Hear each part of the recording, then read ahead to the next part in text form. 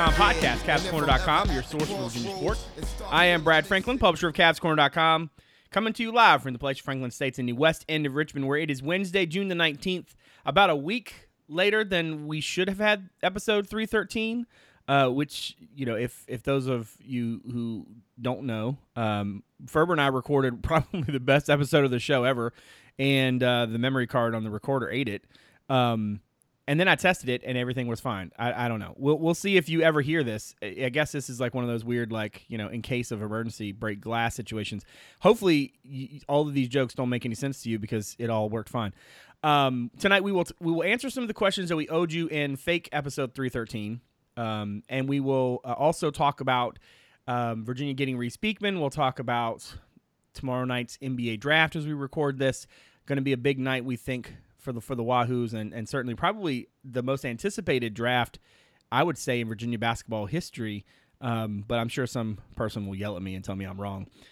Before we get started, let's go around and introduce everybody. Up in Fishersville, David Spence, who was not on fake episode 313, is on real episode 313. How are you, my friend?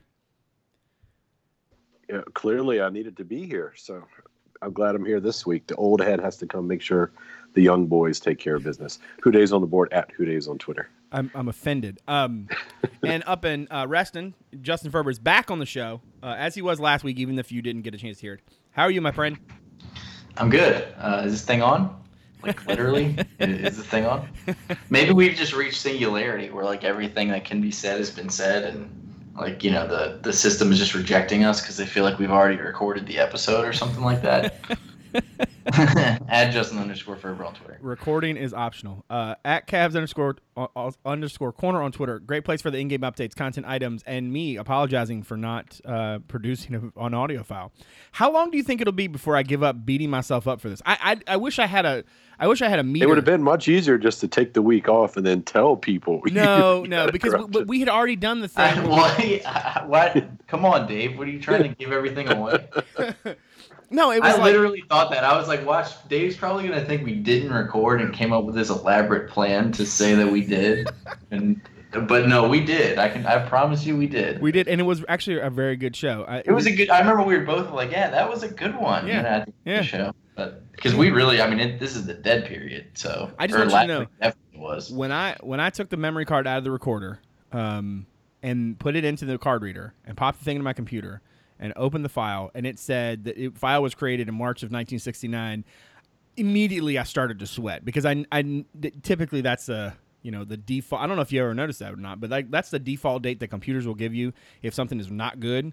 And then, like I said, is that like they were like preparing to land on the moon? I don't have any idea. So I have no idea why that's the date. If you recorded it this time, then you're not getting them. I don't know. All right, so just a nice year. We couldn't pretend because we'd already told people to give us questions. That would have been honestly the best ruse in the history of ruses, though. If like part of our plan to take the week off was that we were going to get all these people to invest their time and energy into asking us questions, and then lo and behold, we don't record the show. That's just dastardly, man. That's mean. Ferber, you have a couple of questions. You and I will tackle them. Maybe Dave will pipe in where appropriate, but give us a few of them, and again, my apologies for not having answered these last week. I don't know if they're all going to be the same or not, but I'll just run through them. At HooDog on Twitter, named Edward apparently. Who do you project will be the top 3 scorers for next season, and how many players do you think will average double digits? Also, what are your thoughts on the 20-game schedule? I'll go first. Top 3 scorers, I'll say Mamadi, Casey Morsell, and Woldetensi. I think Mamadi will get to double figures. I don't think he'll lead the team in scoring, though. I think one of the other 2 guys will. I will say Woldetensi leads the team in scoring with like 13 a game-ish. It's hard for me to say. And then Morsell, I think, will get to around 10. And then with a 20-game schedule, I like more ACC games. You just have to be a little bit more careful with how you schedule the non-conference because you want to have some challenges in there, but the 20-game ACC schedule makes them a little less important.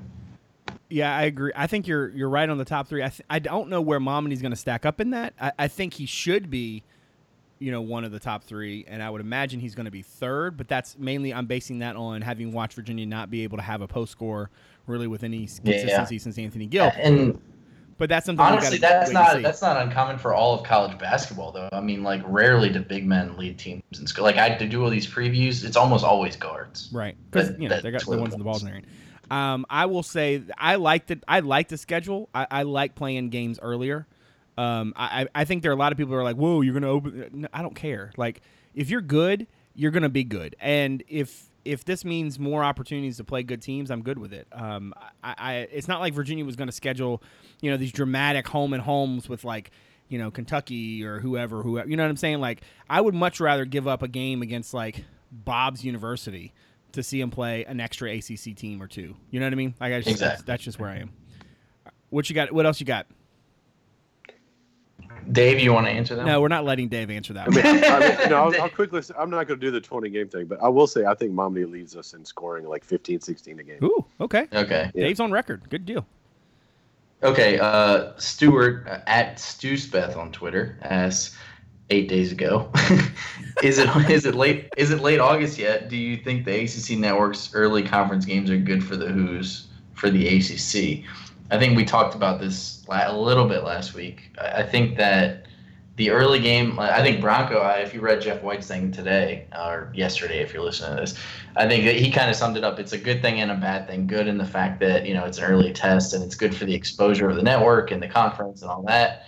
But at the same time, you're going right into the fire and you might not have everything completely settled, and sometimes that FCS game to open the slate kind of gives you an idea of how things look without all the pressure. Obviously, in 2016 that did not work out, but I mean, I think Pitt is going to be a tough challenge, and it's on the road, so it's interesting. But it's definitely good for the network to kind of get out there and have some meaningful games in week one. And I know that they're trying to promote the entire league, so I think it's good to have UVA part of that.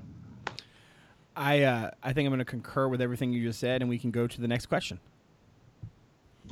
Okay. I don't want to read the Twitter handle because it's a bunch of letters and numbers, but Clark asks, why does at Cavs Corner always say thanks for coming out like we're at some live event?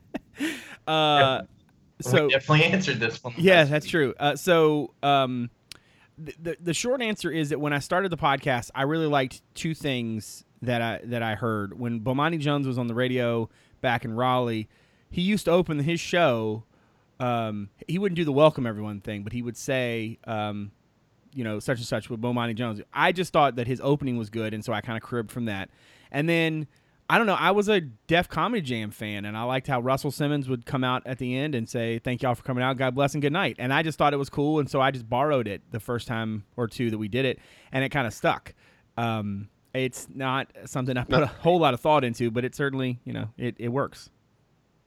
It worked the first podcast because we were out. Yeah, that's was true. It live? Yeah, that's true. I wish, in hindsight, this is now twice I've answered that question, and neither time did I think to myself, oh, yeah, that's right. The first time we did that, I actually was out, so it would have been, appropriate. But anyway, no, just a thing I like to say. Is that the same question that there was another question we got? Basically, somebody asked me to change the intro music. The music, yeah, I don't see that one actually. Oh, maybe he deleted it. But yeah, I mean, you explain why you're not going to do that. Yeah, so. I'm not going to change the intro music unless it's a special occasion like they win the national freaking championship. I mean, if Francesco Badocchi releases like a single, then maybe just a fire, just straight fire. Yeah, maybe then. There was that one time when or at Drizzo Beats on Twitter. Yeah, what'd you say, Dave? Virginia Tech. If Virginia beats Virginia Tech this year, can you at least change it for that one? Oh God. Sure, Dave. If Virginia beats Virginia Tech in football, I will change the intro to the podcast, and I'll even let you choose. You've made everyone happy tonight, Brad.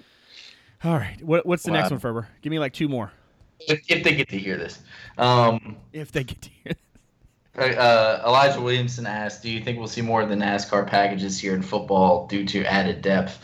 I think, did we figure out, is that offense or defense? I think that means offense, right? I thought he meant, because I've always talked about the NASCAR package in terms of defense. Elliott Brown and that group. But I think we answered it both ways. We probably should. But you wouldn't run that package on like first down regardless of depth, because that's a pure pass rushing defense. Right. Like, yeah, I think it does. You don't do that on running downs. Let's answer the question both ways. I think you're going to see a lot of tweaks, especially with these young kids being able to play 4 games and not counting against their red shirt. I expect that you're going to see a bunch of dudes on defense, and I don't mean that in the be a dude Boston College way. I mean that in terms of like Bronco is really good at getting kids together earlier. To Justin's point about Jeff White's piece, which I think everybody should definitely check out, the fact that the kids are getting into Charlottesville earlier this summer than they have the past 2, I think is indicative of them, probably being further along, and so. I would imagine that you're going to see a lot of guys, and there are some pieces on that defense that could make for a heck of a NASCAR package. On the other side of the ball, I don't know for certain that they want to go tempo. I have heard that was the hope going into last year, and they decided to scrap it. If you're going to do it now, seems like the right time, because you do have a quarterback who can do a lot of different things. So I would say TBD on the offense, yes on the defense. Yeah, for the offense, I think it'll be situational hurry up, but I think you'll still see a lot of huddling. Yeah, no doubt. All right, what do you got? 2 more? Give me 2 more. I have one more. All right, one more. Oh, actually, 2 more. One's quick, though, because I think we've seen the questions already. Jack Brocado, sorry if I mispronounced that, asked, who do you think is more likely to step up next season, Statman or Badoki, and what do you think their roles will be on the team next season? I said Statman because we haven't really seen a lot of Badoki yet. I think we've seen a little bit more of Statman. I think Statman has some skills. I mean, obviously, everybody talks about how good of a shooter he is, and he definitely has the frame. He just needs to kind of add weight and experience and probably get more live bullets in the pack line and just kind of adjust to that, because I think you have to kind of play in games against other teams to really get a sense. But I think Statman's more likely, and honestly, it's a cop-out answer because I just haven't seen enough of Badoki to really have an opinion either way. Well, I think the fact that you haven't seen enough of Frankie probably is part of the reason, it's part of your answer, right? It's not just that like you don't have enough to go on. It's that he hasn't played a lot, and he was, you forget that he was gone from the team for a little while last year. And I think that on the outside, there seems to be a contingent of fans who have a lot more expectations for Frankie and sort of what his potential is, maybe than what the sort of or circumstances, at least as they present themselves now, would seem to project, right? And I'm not saying that he's never going to be a factor. I'm just saying that anybody who there just seem to be a handful of folks that I see talk about Frankie in a different way than I think about him. And that's not, again, no shade to him. I mean, look, if he comes out and balls out this year, that's great, and credit to him for putting in the work. In terms of like what we're talking about and trying to project forward, it has to be Statman. This is a team that could really use a 3-point shooter. This is a kid who clearly has that in his skill set. He needs to get bigger and add some strength, some weight. But at the same time, there were definitely some flashes that you saw last year. You're like, okay, he's not too bad at being able to get to the spot he needs to get to. Playing in the FIBA tournament probably won't hurt him. Because at least if he's not getting live reps in the pack line, at least he's getting live reps against good competition. So I would say Statman, I'm probably not that close. Yeah. Dave, anything there? No, I think you got it right. I mean, I think if Statman, if you look at the roster for next year, it's 3-point shooting that's lacking, so that's Statman's strength. So if he doesn't shine next year, it's hard to. Not impossible, but becomes less likely he's a factor. Yeah, and I mean, I don't think that. Just one quick thing on this. I don't think that when we say this person's going to be more of a factor than this person, obviously we're not ruling anything out. And also, I mean, UVA has now reached the point where they're at the pinnacle of the sport. Like, if a player doesn't play a lot and has to leave, or it's just not like it's hard to crack the rotation. That's not necessarily like the worst thing. That player might just, it just might be tough to crack a rotation of really good players. It's not necessarily an indictment of like recruiting or anything like that. Let's think back to last summer. None of us were saying, hey, Kihei Clark's going to play a huge role. Right, yeah. That's a very good point. Yeah. That's a very good point. Yeah. All right, last one.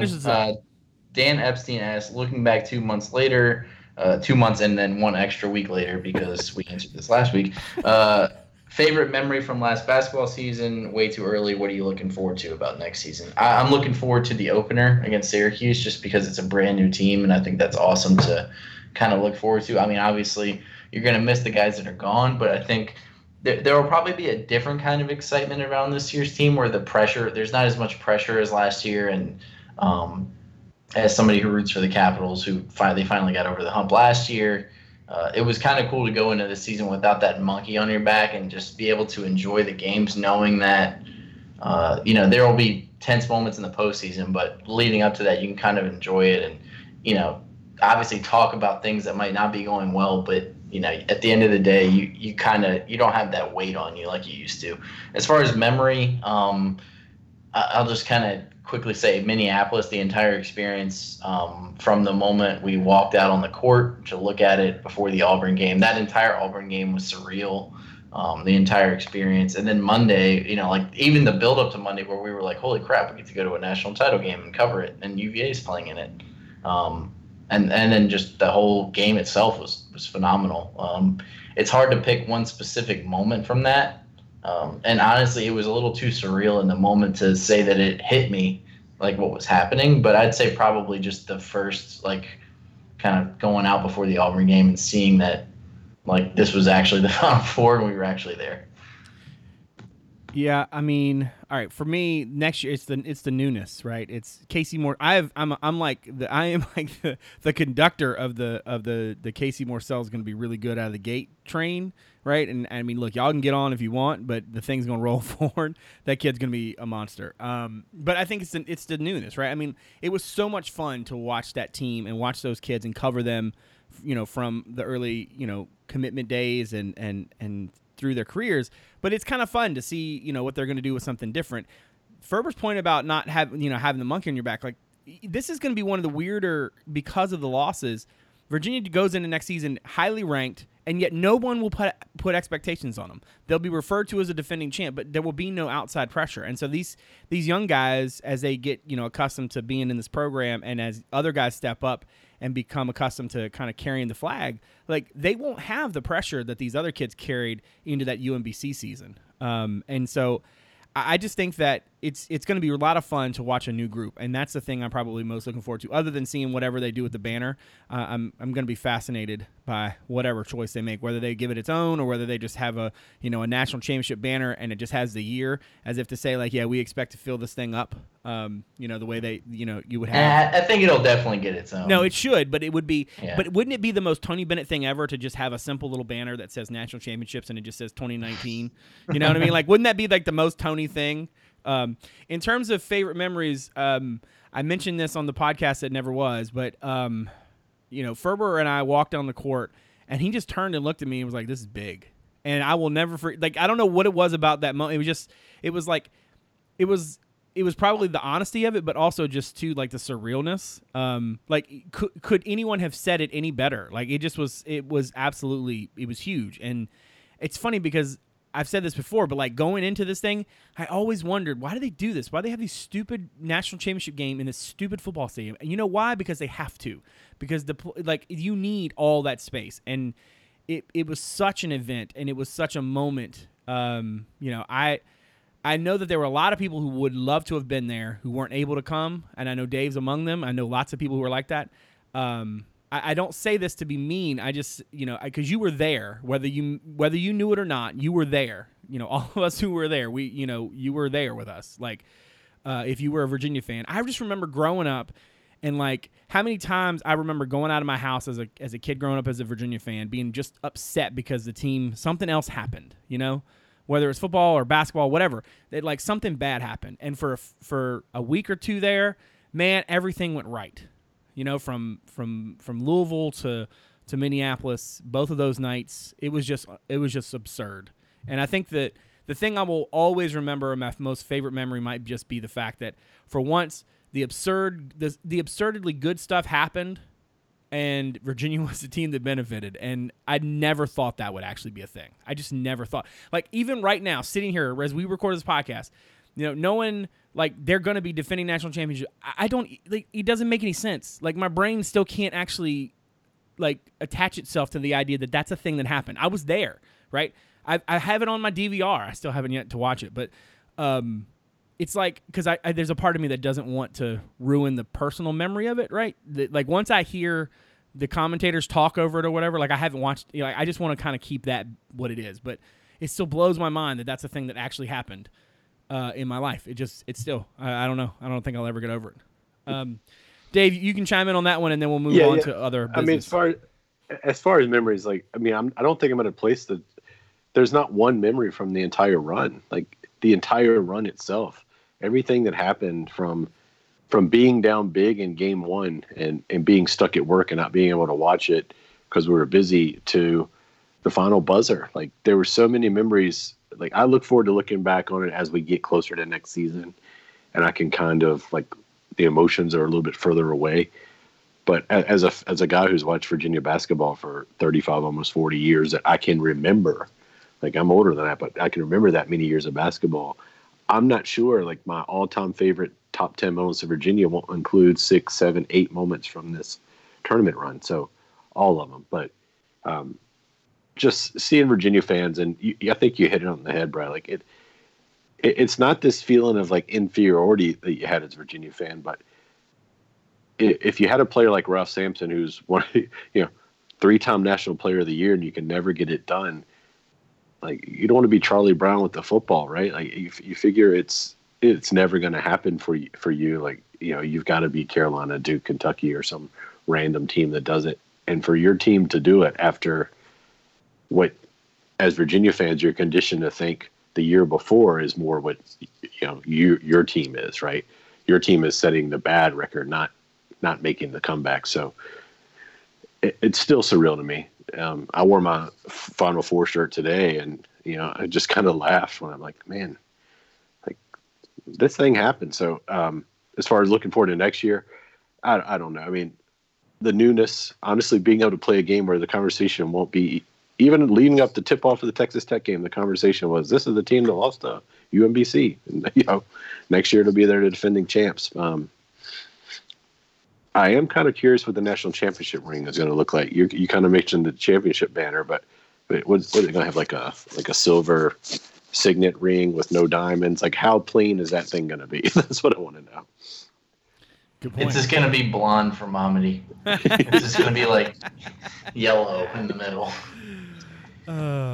Before we transition into new/current business, I want to take our break and thank the folks over at Thorium Wealth for their support of the show. Do you own a small business? Do you have a hard time finding partners to help with the kinds of problems that you face every day? Thorium Wealth is a business owner's financial partners. Data-driven personal service focused solely on the needs of small business owners makes Thorium Wealth different. The advisors at Thorium Wealth have spent more than 35 years working with the unique financial challenges that business owners face every single day. Unleash the power of Thorium Wealth to help you and your business grow and prosper. You can visit thoriumwealth.com for more information and full disclosures. That's thoriumwealth.com, THORIUM wealth.com. Our thanks to Thorium Wealth for their support of this show and all of CavsCorner.com. All right, so I guess we should talk a little bit about Reese Beekman and Top 100 Camp and Jabri Abdul-Rahim because it looks like, at least as of now, not only did Virginia get the point guard that Tony Bennett wanted in this class, but it also looks like the Cavaliers could be in a prime position to close out its 2020 group. I mean, I'm not saying that there's an expectation that the official visit that is planned for next weekend is going to lead to a commitment, but it certainly feels like maybe there's a significant amount of interest there for a kid who didn't seem to be really interested in, or didn't at least outwardly talk about planning official visits. Man, this thing happened quickly. Let's talk about Beekman first, because I don't want to overshadow that, because I do think that's a huge development for UVA. It certainly didn't seem like a surprise, given the Caleb Love visit got canceled and apparently never to be rescheduled. There were some other kids who there was some interest in, and then it just sort of faded quickly. How happy are you, Dave, with Reese Beekman as the point guard in this class? And we'll get to like what it means and such in terms of space in a second. But in terms of just strictly Beekman, I'm guessing you have to be thrilled that he's the dude. Yeah, I mean, Tony's got a pretty good track record when he sees a point guard that he wants to go after. Reese was that guy this year, and he got him. So I don't know how you cannot be excited about him. Length, intelligence, versatility, and really good handles, and a shot that I wouldn't say is elite level. It's not where Ty was when he left, but mechanically it sounds. So shooters tend to get better here. So I'm super excited about it, and still kind of mind blown that I think it was April 8th we won the championship, and 2 weeks later it was like, who's going to be on the team for next year? Now 19, we've added Sam Hauser, McCoy, Walden Tensei, Reese Beekman, Sam, and now we might be adding another guy in a week and a half. Like, that's insane to me. We went from who's going to play for the 2019-20 who's to we're soon going to be talking about who we're going to recruit for 2021. And Reese is a exciting piece to add, especially with what you saw with the 3-guard lineups. Adding him with Morcell and Walden Tensei for a year and Clark for another 2 years at that point. That's some exciting, some talent in the backcourt. Whether they reach the level that Kyle and Ty reached before they left, I don't know, but they certainly got the pedigree to do it. Yeah, I think that if there was one thing that stood out to me watching him live, it was, I get it. Because like sometimes you hear a coach can offer a kid and you're just like, I don't really see it. But I didn't watch Beekman long, and in terms of seeing him live. I mean, look, you can watch film of a kid, but until you watch him play, you don't really get the same sense. And like, it didn't take long at all for me to go, yep, that'll work. He's got length. He's quick. He doesn't get sped up, even though he can speed up. And I think the whole speed up thing is something Virginia hasn't had. Look, Ty Jerome was really good at getting the shots he wanted to take, but he also had to do that in spots, right? Like, there were not going to be times where he was getting the easiest shot. He had to work his tail off. And yeah, he's crafty as hell, but he had to be. And that's not a knock on him. That's him just being in the gym and putting in the work. I mean, his workouts and his ability to fine tune these aspects of his game, I think is going to be legendary in terms of Virginia basketball history going forward. I think kids will hear stories of him and his workouts and the way that he, got the most out of his career.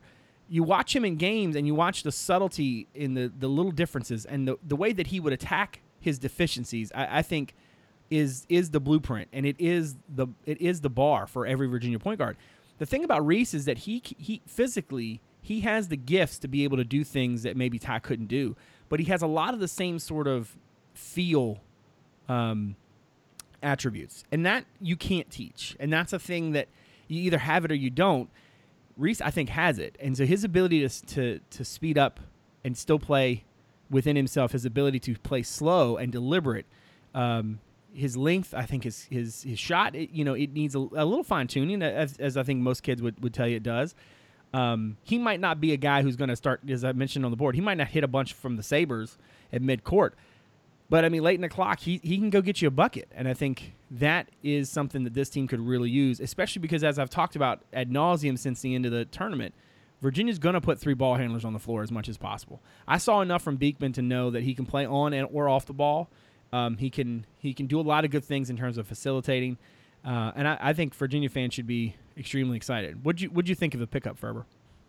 Yeah, I mean, I think you guys kind of hit it all, Dave. I mean, Tony knows how to get point guards. Like, he's just good at it. And Beekman's a guy that have, UVA fans and recruiting people have circled for a long time as a person that would, a player that would be a good fit for them. And I think you can see it. I think, he's got that ability to distribute. And then also you can kind of see where he would fit in a multiple guard system where they're playing a bunch of guards off the ball. I think he fits in nicely with what they already have in the class and what they will potentially get in the class. And yeah, I mean, that next year's team obviously will be a bridge, and they could still be really good. But the team, the year after that, I think that's going to be a loaded team now. And so with that commitment, and I mean, look, I love the fact that the kid said basically, look, it's been that way for a while. My mom and I just decided to say it. It did at first. It felt like a planned thing, because Norm Wood, breaker of news, first of his name, king of JPJ apparently, managed to his little tidbit in a story in advance about Top 100. But it didn't necessarily feel so much as it like the kid was ready to sort of move forward. And I watched him that night in front of the cameras before he had announced it, and he didn't seem all that comfortable. So it makes sense that it would kind of get out the way it did.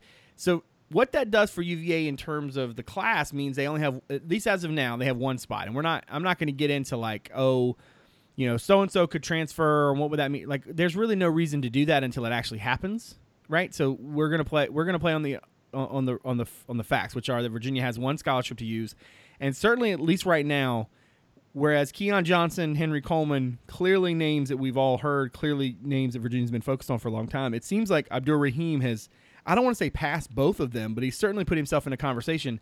And Tony Bennett, to his credit, has always been a bird in hand recruiter. He does not wait around for the thing that is probably pretty sure. He goes after the kids he likes, and the ones that say yes, he moves forward with them. Abdur-Rahim stayed after for an unofficial visit per Corey Evans, and then going to take an official visit next weekend. If it is Abdur-Rahim, whether he commits on the visit or shortly thereafter, if it's him, and we don't even get to August 6th to hear what Keon Johnson has to say, will that be problematic for you, Ferber? Are you okay with it being him versus Johnson or even Coleman? Yeah, I'm fine with it. I mean, like you said, if the staff trusts him, and he's a good player, so I don't think there's any debate about that. I kind of understand the people that think maybe Tony should kind of try to get the guy that he thinks is absolutely the best fit of the three. But if you feel like they're all pretty good fits and they're all talented and you think you can mold them into what you want, then I think the bird in the hand approach works, and it's worked in the past for UVA, and I think it can again. And in this situation, I don't think it's like a good situation versus a bad situation. I think it's more of like a preferential thing, and I think honestly, I don't think there's a bad option out there of those three. Right. What do you think, Dave?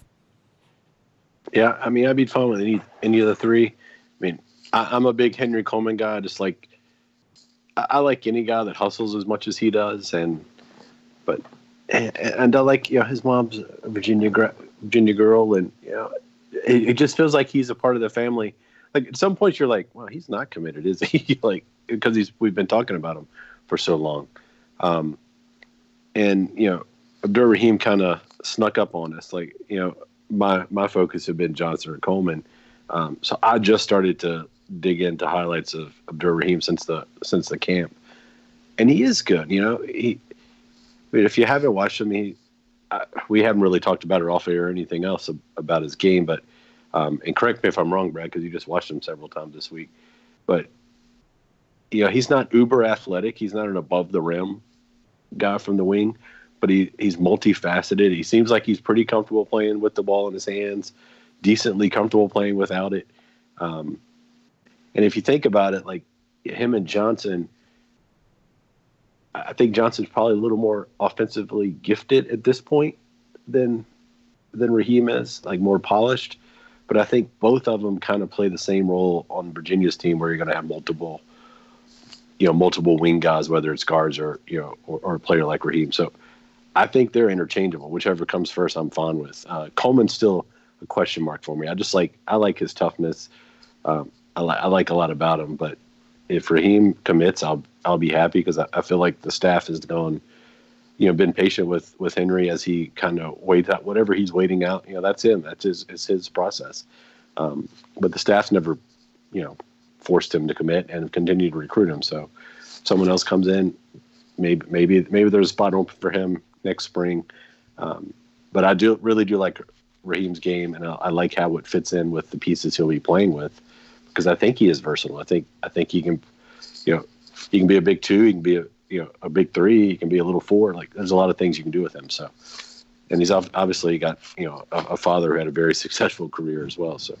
Yeah, he kind of reminds me of Dre in that way, where it's like you can kind of see the potential for him to play multiple positions. Honestly, the player that I kept thinking of when I would see him, and obviously this player's not completely the same, but I kept thinking Mikal Bridges, who played at Villanova. Like he's got those long arms and can kind of like get to he can just make plays with the ball getting to the rim, and you can see like the versatility there. I mean, and I think honestly, just I don't know, but just looking at him, I feel like if he gets a year or two in the UVA like strength and conditioning program, that he could end up being like a DeAndre Hunter type player. Obviously, the shooting might not be quite the same, but you have to remember DeAndre didn't come to UVA like a 44% three-point shooter, really. I mean, he kind of developed that over time. And I don't want to be blasphemous, and you shoot me down if I'm wrong, Braxton, that you saw him. I thought he looked a little bit like Malcolm coming out of high school. A little hitch in his shot, kind of a layup game more than a dunk game, but the ability to get up. I see a little Malcolm in his game.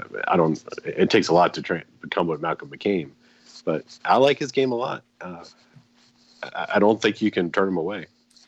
It seems to me that the best way to describe the kid might be to say that he's like a Justin Jackson meets Jason Tatum. You know what I mean? Like he had the thing that the thing that I was tripping on at first when I was watching his game and that I just kind of kept stumbling over, which he does this little thing where he hunches his shoulders when he dribbles, and I wonder if that's not just a product, as I think I said this on the board, of just a guy who grew and he's still adjusting to how far the ball has to come back up to his hands, and so he feels more comfortable if the ball is lower. Right, so he has a tendency to hunch his shoulders a little bit when he drives. That can be cleaned up. He has an innate ability to score, and he can finish, at a high level. And so I think that as you sort of track this going forward, I think comparing him to Malcolm is a little hard because Malcolm was just a different body style, and that tended, for me at least, to dictate a little bit sort of how I saw him. Malcolm I never thought was a true point guard, but he could play the point. I think the best way to think of Abdur-Rahim is to think of him as a point forward who isn't quite as big as most point forwards are, but he's still long. And so he's got a good first step. He can get to the rack. Pretty good shooter. I think he finished second in terms of the number of three-pointers made at the camp. It wasn't a great shooting camp by any stretch, so I don't want to make that sound like it's like he was a Kyle Guy. He's not, but he can shoot the three. But I think Jason Tatum, Justin Jackson, that's kind of the sort of ballpark that you're looking for. And I understand that I just named two really, really good players, but I mean, look at this kid's offer sheet. Look at, his ranking, whatever service you're using. Like he's a very well sought after guy. I think if of the two, I would still take Keon Johnson, and that's not a knock on Abdur-Rahim. I just think Keon Johnson, because he's able to do so many different guard-like things, like I would trust Keon Johnson to bring the ball up. I would do that with Abdur-Rahim in some spots. I probably wouldn't let him initiate my offense a lot right away. Keon, I would. Keon's a much better shooter. Keon, I think, is a slightly better athlete. He's a little more explosion off the floor. But I also think Abdur-Rahim plays the game with a toughness that I think would fit Virginia's style. That's not to say Keon doesn't. They're very close to me, and I would just barely give the edge to Keon. But at the same time, man, Abdur-Rahim's really, really good, and if that's what they get, that's a hell of a 2020 class by far. Yeah, I don't know that either player is necessarily a 4-year guy because they're both super talented, right? I can kind of see. I like Keon's game a lot. I don't know how important having another guy who can bring it up is when you've got you'll have Beekman, Clark, and Morcell on the team who can do that as well. So. I do like this extra size you get with Rahim, and you guys know from our text thread, like I wasn't sold on Rahim a couple days ago, but the more I watch him, the more I listen to him. Yeah, you come to this in time. He interviews really well. He seems like a Virginia guy. He's very polished. Yeah, I will say he was very like he had a couple times where you could tell there was probably more he could say, but he didn't want to. But like his answer about Virginia recruiting him, I thought was just perfect. He basically he ends it with like that he was appreciative of them for recruiting him. I was like, oh, okay. So look, and then he was talking to Jeff Goodman about like the rule changes, and I was like, whoa, this guy like knows the rules better than me. Right. Well, and he's talking about, they got rid of the live period, so it has this effect here, and I was like, oh, okay, like. He knows his stuff. And this is a kid who's, he's steeped in hoops. I mean, and also, too, like, he's lived in a bunch of places. Somebody asked him, I think J.C. Zimble from our NC State site, who was interviewing him for the Michigan site, asked him a question about, where's home? And he said Jersey's home, but he's lived in a bunch of different cities because of his dad. And so, like, he has a different perspective. And this is, if you think about Virginia's roster, it's full of dudes with, like, different perspectives. In term, you know what I mean? Like in terms of there's international guys. Yeah, and, it's an international roster. It really is. And so like if you think about the way he could fit, it would make a lot of sense. They have he told me hey look they talked to me about a DeAndre Hunter role. Could I see him playing the 4? I think I could if Mike Curtis gets a hold of him, but he's not. He's in a different spot at this point in his development than Dre was, and I think he's like lottery pick talent? He's on the cusp of it. Virginia does a pretty good job of developing guys. And speaking of, let's jump to the NBA draft. Going to be a big night tomorrow as we see where everything falls. Now, I don't want to get into per se like what are you hearing? Like I just like there's an NBA draft like lane. If people are super into it. So I don't want to get too in the weeds about everything. I do think that the trade, Anthony Davis and the Pelicans and everything, does change the trajectory a little bit, because I do think that before that happened, there was a pretty good chance that the Lakers were going to take Dre at 4.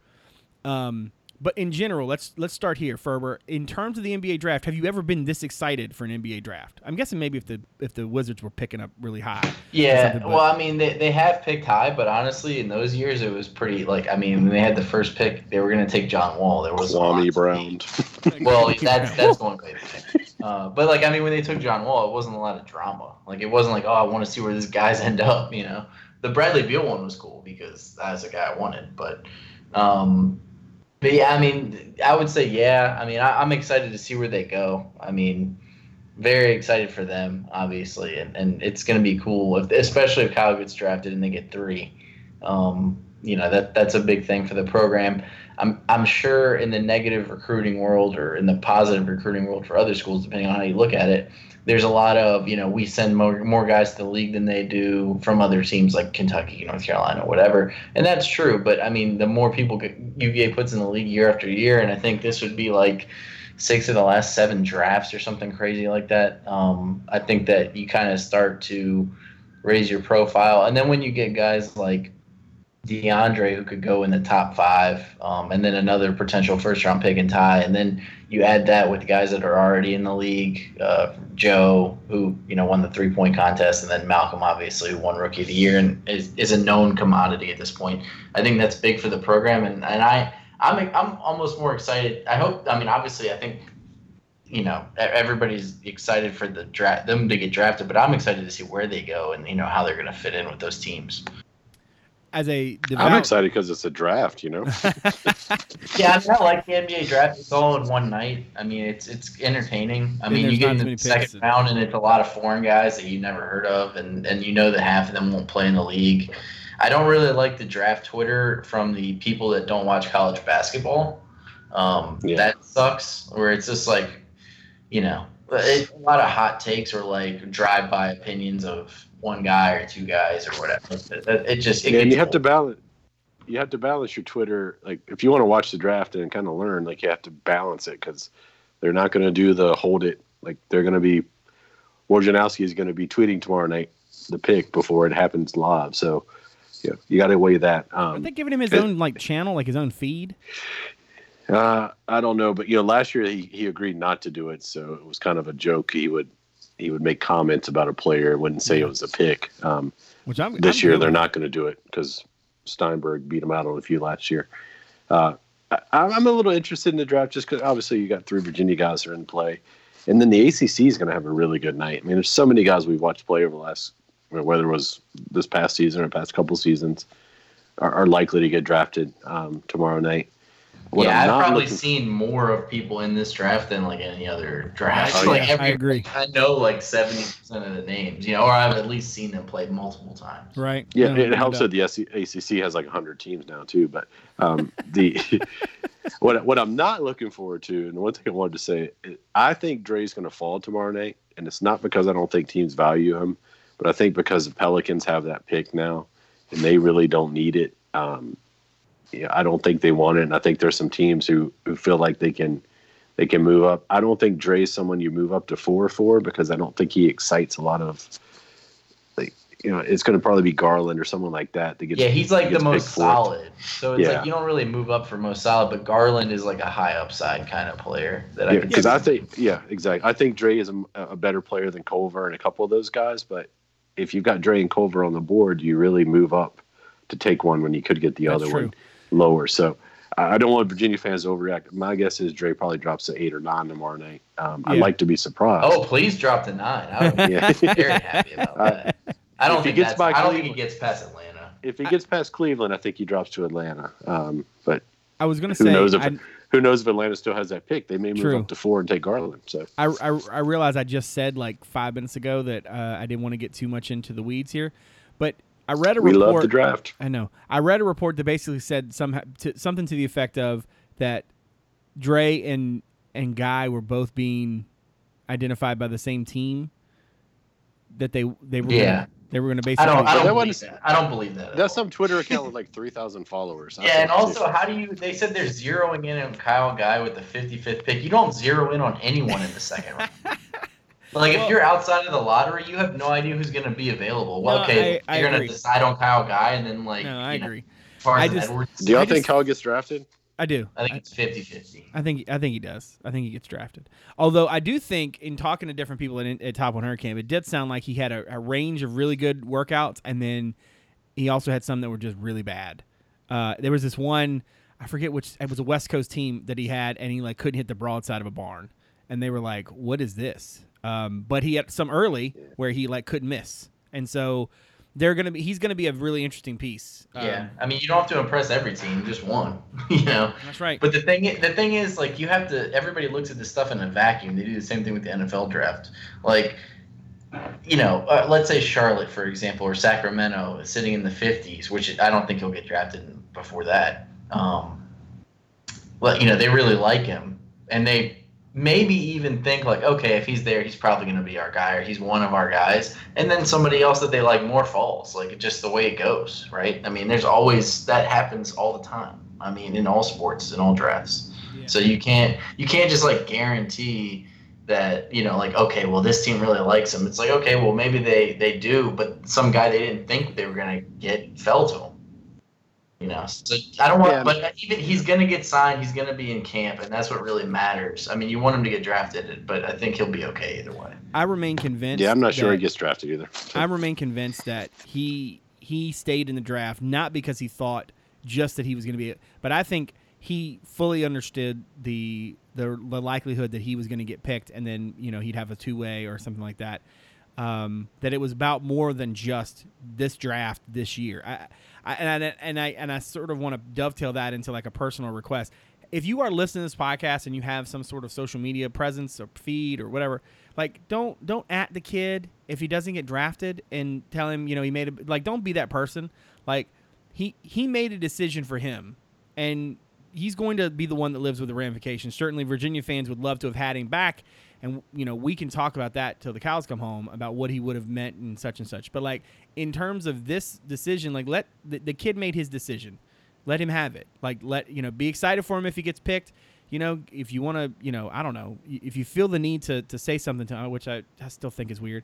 But if you feel the need, to give him some words of encouragement. But don't be that person who, adds him and says, you should have stayed. Because this is, this decision he made to come out is not a decision that the arbiter makes a yes or no on tomorrow night. Just what happens to him in this draft does not dictate whether or not he made the right decision. It's the course of his career. It's the course of what he got out of his life, and he's the one who should be in control of that. And so I implore folks to just be decent human beings. And I'm not saying that I would expect Virginia fans to be different, but I've been on social media long enough to know, and people randomly will tag me and stuff, so I know the things that people say in these settings is just ridiculous. And so if you are even thinking about it, please hear my voice. I promise you it will be okay if you don't send that. It will be totally okay. We should talk about Ty though, because Ty is probably going to be a first rounder as well. Which I don't want to say it's kind of under the radar, but I mean that dude really, I think, sounds like he pushed himself even more into the conversation for the first round, maybe than a lot of us thought. What's your expectation for Ty tomorrow night, Ferber? Yeah, I mean, I'd say it's probably like a 70% chance he goes in the first round, 60, 70%. It seems like he's drawn a lot of, especially like the teams in that range. It seems like he's had a lot of really good workouts. I know that he hit 84 of 100 threes in Boston. I think he goes to Boston, Philly, or Milwaukee. That's just a guess based on where the picks are, who has them, need. Like, I don't know anything, but I think he goes to one of those places. Those are the ones you see him, with the most likely. Maybe I've also seen San Antonio a couple times. But I mean, I think that he's going to have a long NBA career. I think he brings a lot to the table that, from a competitiveness standpoint, that will keep him around for a long time. And I think that he's underrated in terms of the skills. I think a lot of it, like from an eye test perspective, he might not blow people off he might not, blow people away with, his physicality, but he can get buckets and he can distribute. He's a great passer, good leader. His defensive abilities have grown by leaps and bounds over his time at UVA, good basketball IQ. So I think he'll go somewhere probably between pick 19, 20 and pick 40. And I think that, wherever he ends up, I think he'll make the most of it. I'm not worried about him at all. Yeah, for real. Yeah, he's interesting. Like, anytime you're in that, mid to late first round thing, who knows? Like, you can easily go on the second just by some team some team that liked you picking a foreigner that no one had heard of, or having someone drop into their lap. So, he's going to get drafted tomorrow night, barring some shocking surprise, and whoever gets him is getting him a heck of a player. Like, they always talk about, Russell Westbrook, and you look at that kind of athlete as a guard in the NBA. But, it's an 82-game season, and a lot of those playoff games are decided by the bench. And, if Ty's a guy off the bench, like, I don't know. I mean, he could – I don't know that he'll work himself to be a starter next year or the year after, but he's a really good piece to have on your team. And I think he's a guy you're going to see show up on SportsCenter during the week, during the season, just because he's so consistent and, he abuses people and he's competitive. So I'd love to have him on my team. I'm glad we did. Yeah. I don't know where he'll end up. I mean, it'd be fun to see him end up with Dre or with Kyle or with Malcolm somewhere. But I mean, he's going to end up somewhere tomorrow night. I'd be shocked if he doesn't go in the first round, but I wouldn't be. Well, I mean, I guess I'd be shocked from a talent perspective, but I wouldn't be shocked from that's the way the NBA works. It's Malcolm Brogdon wasn't picked in the first round, so well, also we have a tendency, like any fan base, I'm sure, to look at like the guys in front of us who are these three guys, right? I mean, you forget there's all these other people in the draft. That's true. There's a ton. There's so many other people and interchangeable parts, and then there's a million trades. And then I hate that the trades aren't real because like you can't announce them until that's the dumbest thing I've ever seen. Like the way the NFL does it is so much better. Yeah, I agree. If you tweet at us enough tomorrow, maybe Brad will let us do a 3-hour live stream of the draft as we say, "Who's that? No, don't know that guy." Nas Little, did he even play this year? Yeah. I do want to say though, of all the kids I've covered at UVA, I don't know if I've ever thought that one of them was built more for the NBA and the grind than Ty Jerome. Like that dude, even from Jump Street, was just he just had whatever it like, not necessarily just like from a physical standpoint, but just in terms of his mindset and the way he approaches it. Like Malcolm is a cerebral dude, but Malcolm is also like low key. And I feel like you have to sort of carry a little bit of a chip on your shoulder and also like have supreme confidence in yourself if you're going to play at that level. Not to say that Malcolm doesn't have it, but it doesn't necessarily always come through. Like it doesn't like ooze out of him. Like Ty Jerome, like he legitimately feels like he can will something to happen. And you know what? In his heart of hearts, he probably thinks he willed Virginia's national championship to happen. You know what I mean? Like that's just sort of the dude he is, and you kind of want a guy like that on your team. Like that's what it takes to be a pro. Like to be able to work on your game as hard as you have to work on it, and be as like laser focused on it as you are, and also handle everything else that comes with it. I'm just really excited for him. I'm excited for all three of them. I'm excited for Virginia fans to find new NBA teams to pull for. I'm excited to see what JCPenney suit Trey wears tomorrow night. Yeah. See what Tony Bennett's going to be there. I mean, it's dude, gonna be fun. That's going to be weird. He's going to be like, can I go home? Or like, I just feel like he's like the most not draft sort of. I just hope they put Tony like at Dre and Tony at a table next to Calipari so we can compare and contrast. Speaking of dudes, imagine a scenario where Dre gets picked like third or some nonsense fourth, whatever it is, and they have to do the interview with him. I mean, he will be like, I wonder if he's done any like prep for that, because that's a huge moment. And Dre is a quiet dude. Like, he's not somebody, like, I could totally see a scenario tomorrow night where Dre gets picked like with the 7th pick in the NBA draft. He becomes a multimillionaire and he goes home and watches SpongeBob. Like, he's just low key like that. And that interview should be interesting. Put them both together. But it won't be even better. It won't be ridiculed because Kawhi Leonard just took Toronto to the championship. Kawhi so. Also, you can be weird like, and the good. people in front of him, I mean, like, assuming it's Zion, Ja Morant, and RJ Barrett, none of those guys are like, they're not LeVar Ball. Like, they're all pretty low key. True. From especially RJ Barrett. But my hope for the draft, honestly, is that Ty goes to one of the big new East Coast markets.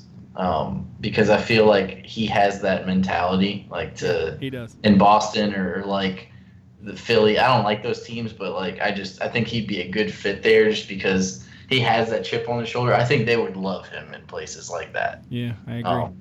Not to say they wouldn't like him in Indiana. No, I got you. Yeah, it fits the mindset. I think he would be like a perfect fit for like the Sixers or something like that. Yeah. Well, if you are someone who found the podcast through the website, thank you very much for giving us a listen. If you don't mind, look us up on Apple Podcasts, Stitcher, Spotify, Overcast, wherever it is that you get your shows. Give us a rating and review. Always helps to get us out in front of more people. If you're somebody who has found the pod but has not given us a look at the website, check us out, CavsCorner.com. Right now you can read my 3 takeaways from Top 100 Camp, as well as our features on Abdur Rahim, as well as Reese Beekman. You can watch some scouting videos I've posted of Beekman and Henry Coleman as well. I've got some footage of Jabri, but I don't have as much. But I do also have some of Efton Reed, which I'll be rolling out later this week. And then we'll obviously be talking about the draft tomorrow night, and I'm sure that there will be no shortage of hot takes. Also, want to remind folks, if you have any needs for any sort of gear, we are part of the affiliate program with Fanatics, which means that if you hit the link that's in the show notes of your podcast app right now, or if you use the link that's inside the content item for this episode, you can not only hook yourself up with some gear, but also help support Cavs Corner in the process. So that's not just UVA stuff. There's plenty of national championship stuff left, but also, too, whether it's UVA football, college basketball, NBA, NFL, whatever it is, if it's at Fanatics, use that link. It helps us out. So very much appreciate folks who have done that and will continue to. I want to thank everybody out there for continuing to support the show, especially when I have issues. I definitely hit the record button for anybody who makes that joke. And I also want to thank Dave and Ferber for giving graciously of their time as always. I very much appreciate it. I appreciate Ferber, giving his time for an episode that nobody got to hear, which kind of sucks. But we'll be back with you next week to talk about who knows what we'll talk about next week. Probably some NBA draft stuff, and football recruiting's picking up because it's that time of year. So we will talk to you hopefully in a week, as long as that records. For David Spence and Justin Ferber, I'm Brad Franklin, publisher of CavsCorner.com. Thanks for coming out. We'll see you soon.